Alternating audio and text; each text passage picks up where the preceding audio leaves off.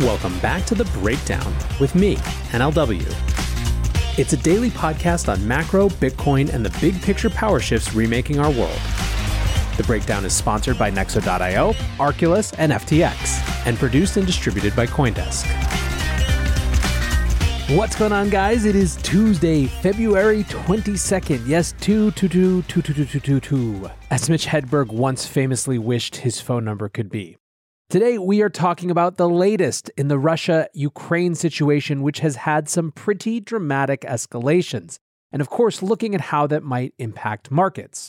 First, however, if you are enjoying The Breakdown, please go subscribe to it, give it a rating, give it a review, or if you want to get deeper into the conversation, come join us on the Breakers Discord. You can find a link in the show notes or go to bit.ly/breakdownpod. Finally, before we dive in, a disclosure, as always, in addition to them being a sponsor of the show, I also work with FTX. Now let's get this started by talking crypto markets. As you guys know, we've had a number of days of a sort of sideways down chop, and more or less we've been in this sort of $37,000 to $43,000 range for a month now.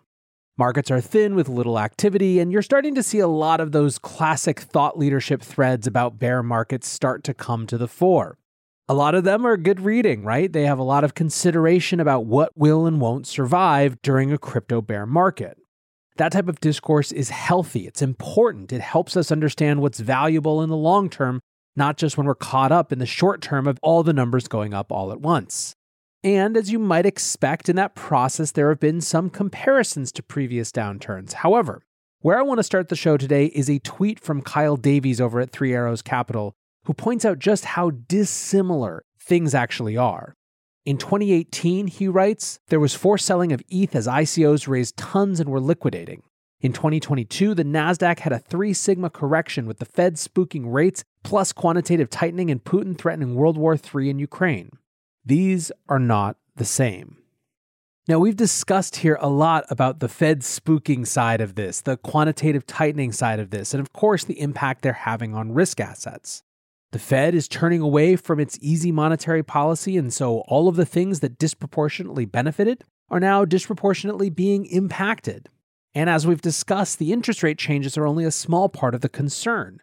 People are more spooked about the removal of liquidity from the system in the form of quantitative tightening and wondering what that's going to mean on a broad level. However, what I want to hone in on today is the second part of Kyle's Why 2022 Isn't the Same, which is Ukraine and Russia. I want to give a caveat that I am just trying to put this in the context of global power and how that might fit with markets. This is an incomplete story, not coming from an expert, but from a curator, but hopefully it's still useful as you're trying to figure out just what's going on. Let's start with what has changed. In a long speech yesterday, Putin did, well, a bunch of things, but the biggest is to recognize 2 self-proclaimed separatist republics in eastern Ukraine, Donetsk and Luhansk. This is part of Ukraine's Donbas region, and it's on the eastern border that borders Russia.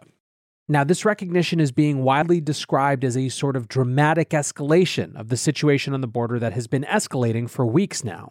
Putin followed this recognition up by signing an order to send in peacekeeping forces, whatever that means, to those regions. And the discourse for the last 24 hours has largely been the foreign policy establishment and everyone else, frankly, reacting to Putin's speech. Anne Applebaum at The Atlantic says Putin's speech, to which I am now listening, is so full of historical nonsense that I don't even have the energy to correct it. For example, he skipped completely the Ukrainian bid for independence at the time of the Russian Revolution. He seems to think that the Bolsheviks invented Ukraine, which is bonkers. Even Lenin didn't think that Lenin invented Ukraine.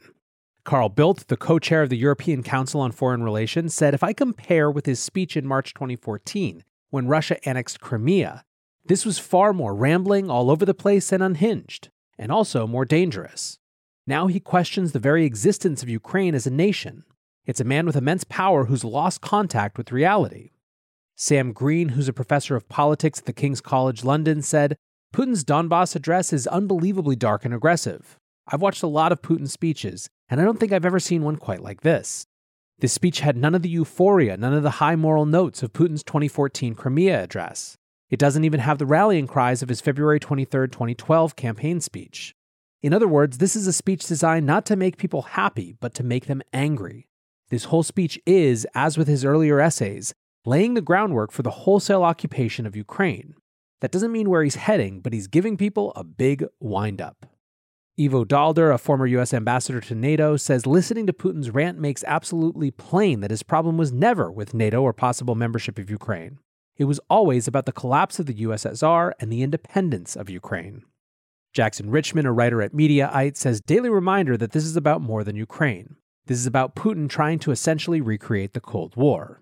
That sentiment is one that Peter Zeihan, former Breakdown guest and author of Disunited Nations, shares. He wrote a great piece called Ukraine, War After the War, and his tweet teaser said Russian President Vladimir Putin has in essence declared a formal Cold War with the West, while also making clear his belief that an independent Ukraine should not exist. Olga Tokaryuk, an EFE Noticias correspondent in Kiev, tweets, if you want to know how Ukrainians react to Putin's speech, here's a glimpse. Moms on Facebook discuss putting stickers on their children's clothes when they go to school, indicating their blood type. Make no mistake, this speech was perceived as a declaration of war on Ukraine. Now, I will note that I've seen tons of different commentary. Randomly, TikTok's algorithms figured out very quickly this morning that all I wanted to see was people in Ukraine reporting. And I don't know that it's as clear-cut as Olga argues here, but certainly it was a big enough deal that the Ukrainian president tried to reduce tensions in an overnight address, saying, "Dear people, we in our state do not have time for long lectures on history. I will not talk about the past. I will talk about current realities and our future. Ukraine is within its internationally recognized borders and will remain so, despite any statements and actions of the Russian Federation. We remain calm and confident. I want to thank all our citizens for this. You are proving once again that Ukrainians are a smart and wise nation, and in spite of everything, we keep a cool head, react calmly, carefully, like an adult. We are ready for anything, but there is no reason for you to have a sleepless night." Well, after that sleepless night, we woke up today to the response. As you might expect, step one is economic in the form of sanctions. Nexo is a trusted and easy-to-use crypto platform where you can buy cryptocurrencies at the touch of a button and start earning up to 18% annual interest that is paid out daily. They support all of the major assets on the market and even allow you to swap one asset for another or borrow cash against your crypto without selling it.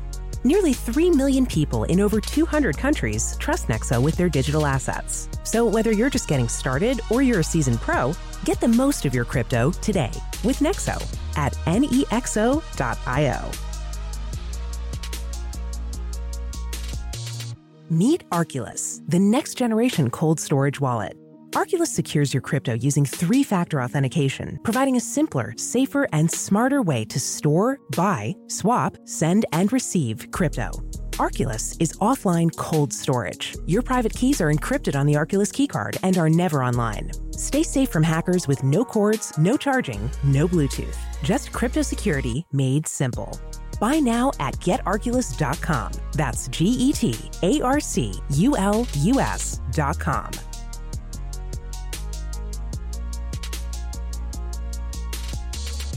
The Breakdown is sponsored by FTX US. FTX US is the safe, regulated way to buy and sell Bitcoin and other digital assets, with up to 85% lower fees than competitors. There are no fixed minimum fees, no ACH transaction fees, and no withdrawal fees. One of the largest exchanges in the US, FTX US is also the only leading exchange that supports both Ethereum and Solana NFTs. When you trade NFTs on FTX, you pay no gas fees. Download the FTX app today and use referral code BREAKDOWN to support the show. The EU has proposed an initial sanctions package, with Reuters saying EU-ready sanctions says Russia will feel the pain. Sanctions could include a blacklist on all those involved in the decision to recognize the breakaway regions, including the members of Russian parliament who voted in favor, a ban on the trading of Russian state bonds, and will in general, quote, target the ability of Russian state and government to access the EU's capital and financial markets and services to limit the financing of escalatory and aggressive policies. Importantly, however, a SWIFT ban, something that we discussed on the show a few days ago, is not part of the first package being considered. The UK Prime Minister Boris Johnson also announced the country's first wave of sanctions earlier today, saying that they're, quote, targeting Russian economic interests as hard as we can. The first targets are 5 Russian banks and 3 very high net worth individuals. Quote, any asset they hold in the UK will be frozen, the individuals concerned will be banned from traveling here, and we will prohibit all UK individuals and entities from having any dealings with them. Now, this is not necessarily as big a deal as it seems, given that already 7 out of 8 of these targets have been subject to US sanctions for several years. So far, the biggest deal is that Germany has halted approval of the Nord Stream 2 natural gas pipeline. Olaf Scholz, the German chancellor, said, quote, "In light of the most recent developments, we must reassess the situation, in particular regarding Nord Stream 2. Scholz said that he would ask the German Economic Ministry to take steps, quote, "to make sure that this pipeline cannot be certified at this point in time, and without this certification, Nord Stream 2 cannot operate." He said the appropriate departments of the Economic Ministry will make a new assessment of the security of our supply in light of what has changed in the last few days. Nord Stream has long been a key geopolitical question. Russian energy is essential for Europe. The EU imports around 40% of its gas from Russia, and the Nord Stream pipeline has big impacts on how that all would work. The pipeline effectively cuts out Poland and Ukraine, who have argued strenuously against it, saying that it would help Russia gain more dominance over the European energy sector. In terms of the implications for Europe, here's how the Wall Street Journal puts it. The brunt of any economic pressure is likely to be borne by Europe, which depends heavily on Russian energy, and whose banks and companies could be caught up in sanctions. Those measures, while aimed at Russian entities, could raise a host of new supply line problems for Western companies, including making it more difficult to finance purchases of commodities or send in parts to their Russia operations. Now, as I'm recording this, everyone is waiting to see what President Biden is going to say and what specific sanctions he's going to put in place, but already the battle lines are drawn in the US and Republicans are using words like timid. Senator Tom Cotton said President Biden's timid sanctions tonight are wholly unequal to this moment. Russia is invading Ukraine now. The time has come for the swift and severe sanctions that Joe Biden has long threatened but refused to impose. There is not a minute to lose. What Senator Cotton is getting at were initial comments that said that U.S. citizens and businesses couldn't do business with this region, versus whatever we find out about today on Tuesday afternoon that might be coming as well. The swift and severe sanctions refers to a specific quote from the Biden administration that it seems in some ways they've been trying to hem and haw around, specifically with regard to whether this particular move by Putin constitutes the escalation that would bring those swift and severe sanctions to bear. Overall in the U.S., there's a fair bit of skepticism with these sanctions. Tracy Schuchart writes, "With energy and SWIFT off the table, why would Russia care? These people are not serious. The West has had sanctions on Russian individuals, trading firms, banks for years. It has meant nothing." So let's talk what's happening in markets. Stocks are down. NASDAQ 100 is down about 1.2%, and gold is up to 1906. U.S. stocks index futures fell, and after an initial outperformance, Bitcoin is now down in the 37,000s as well. Some of the crypto market takes are pretty dumb. CZ from Binance wrote, "Things I don't understand. I'd have thought that, quote, unpredictable geopolitical situation would increase demand for crypto. Either I am off usually or they are. Opportunity?" The level 1 analysis of just assuming that a sufficient portion of the world understands crypto as a risk-on asset in a geopolitical situation in the short term makes one question the value of Twitter as a medium. I liked a little bit of commentary from Su Zhu more. He basically pointed out that people in crypto have to understand and look at the larger geopolitical context to understand what's going on. He wrote, "People trying to make this out to be a crypto-specific meltdown should look at some charts. Since beginning of the month, NASDAQ is down from 15.2K to 13.7K, with BTC and ETH now unchanged. Rolling correlation is now negative. You also have seen, and this I appreciate, a bit of humility. Will Clemente says, I for one am not going to LARP like a geopolitical expert, just as confused if not more than everyone else. Overall, what people are understanding in their markets discussion are the implications for energy. Lynn Alden tweets, how are we all feeling about the possibility of triple-digit oil prices going forward? And what she's referring to, of course, is that if you look on any Bloomberg or Wall Street Journal or Financial Times, their banner headline is about oil approaching $100 a barrel. In the EU, natural gas also surged 13%. Luke Groman wrote, the inconvenient truth those citing Russia's GDP size fail to grasp. If we subtract Russian energy from the mix of global energy supplies, global oil and gas prices will quickly spike to levels that collapse the entire global economy and USD-centric debt markets and financial system. The New York Times quoted Joseph Brusuelas, the chief economist at the audit and tax firm RSM US, who said, should the Russian incursion into eastern Ukraine turn into a full-fledged invasion, it is likely that the global and US economies will absorb yet another supply shock.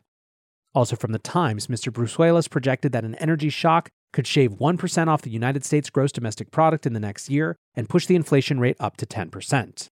That could raise the need for policy support to help lower-income workers weather rising food, fuel, and goods prices. Oil approached $100 a barrel on Tuesday, the highest in more than 7 years. And European gas futures spiked 13% after Russia ordered troops into separatist territories in Ukraine. Analysis said that an escalating conflict could also lead to widening credit spreads and weigh on global stock prices. Europe agrees with this assessment. Bastian Druut, the chief thematic macro strategist at CPR Asset Management, said one of the very few definitive things we can see from this crisis is that energy prices are going higher. Even if there is no further escalation in Ukraine, the main consequence is still going to be higher inflation. And that, of course, could have impact on broader growth. Strategists at JP Morgan wrote, an energy price shock amidst an aggressive central bank pivot focused on inflation could further dampen investor sentiment and the growth outlook. Finally, one interesting note around the stock market. Jim Bianco kind of sees it as a barometer of how seriously the business world is taking the possibility of what happens next. For the moment, he writes, Western stock markets are a measure of how serious we are about stopping Russia. Yes, markets are down a lot the last few days, but nothing compared to the plunge they would take if they thought the West was serious. Still, I want to close with a tweet from Cantor and Clark, who I think really captures the market situation in the moment. Quote, trading for a long time now, and I don't think I have ever had this much near-term uncertainty. No one likes to use the words I don't know, but I don't know. I think that really captures the feel of it. We're expecting, and maybe even when I open the browser again after I've done recorded, new sanctions from President Biden, but we also are expecting them to do little or nothing at all. The debates around what Putin does next are coming fast and furious, and ultimately we'll just have to wait and see. What is clear is that what's driving markets right now is not just native to the crypto industry, and that we are part of something larger, even if not fully correlated to the rest of the financial world. I hope that today's show and shows like it help you navigate that, and so thanks for listening. Until tomorrow, be safe and take care of each other. Peace.